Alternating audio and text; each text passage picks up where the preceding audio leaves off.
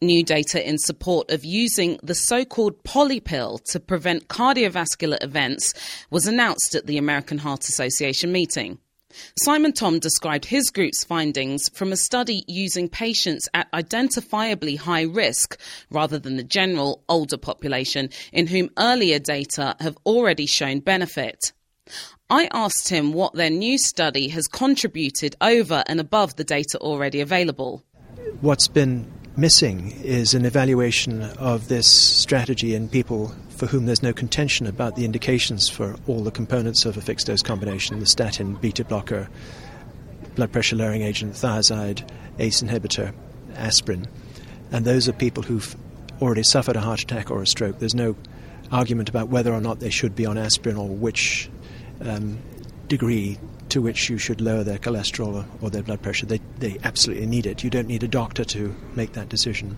And so what have you been looking at here? How did you go about this investigation with this Polypill? We identified people who were at high cardiovascular risk, largely by recognition of the fact that they'd already experienced a heart attack or a stroke.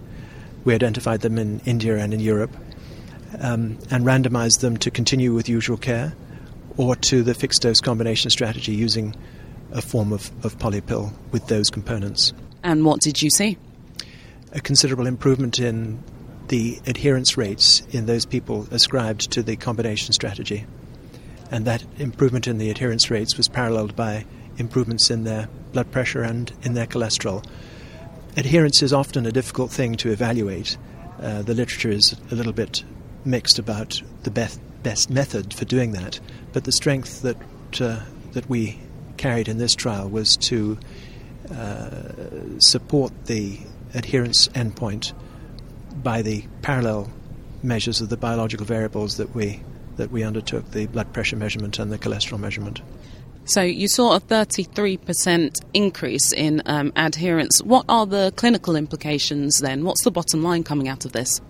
I think adoption of this strategy and upscaling the availability with approaches to adherence such as this could go a long way towards meeting the shortfall in cardiovascular disease prevention that we're struggling to achieve by 2020. Professor Simon Tom, Chair of Cardiovascular and Clinical Pharmacology at London's Imperial College. I'm Sarah Maxwell in Los Angeles.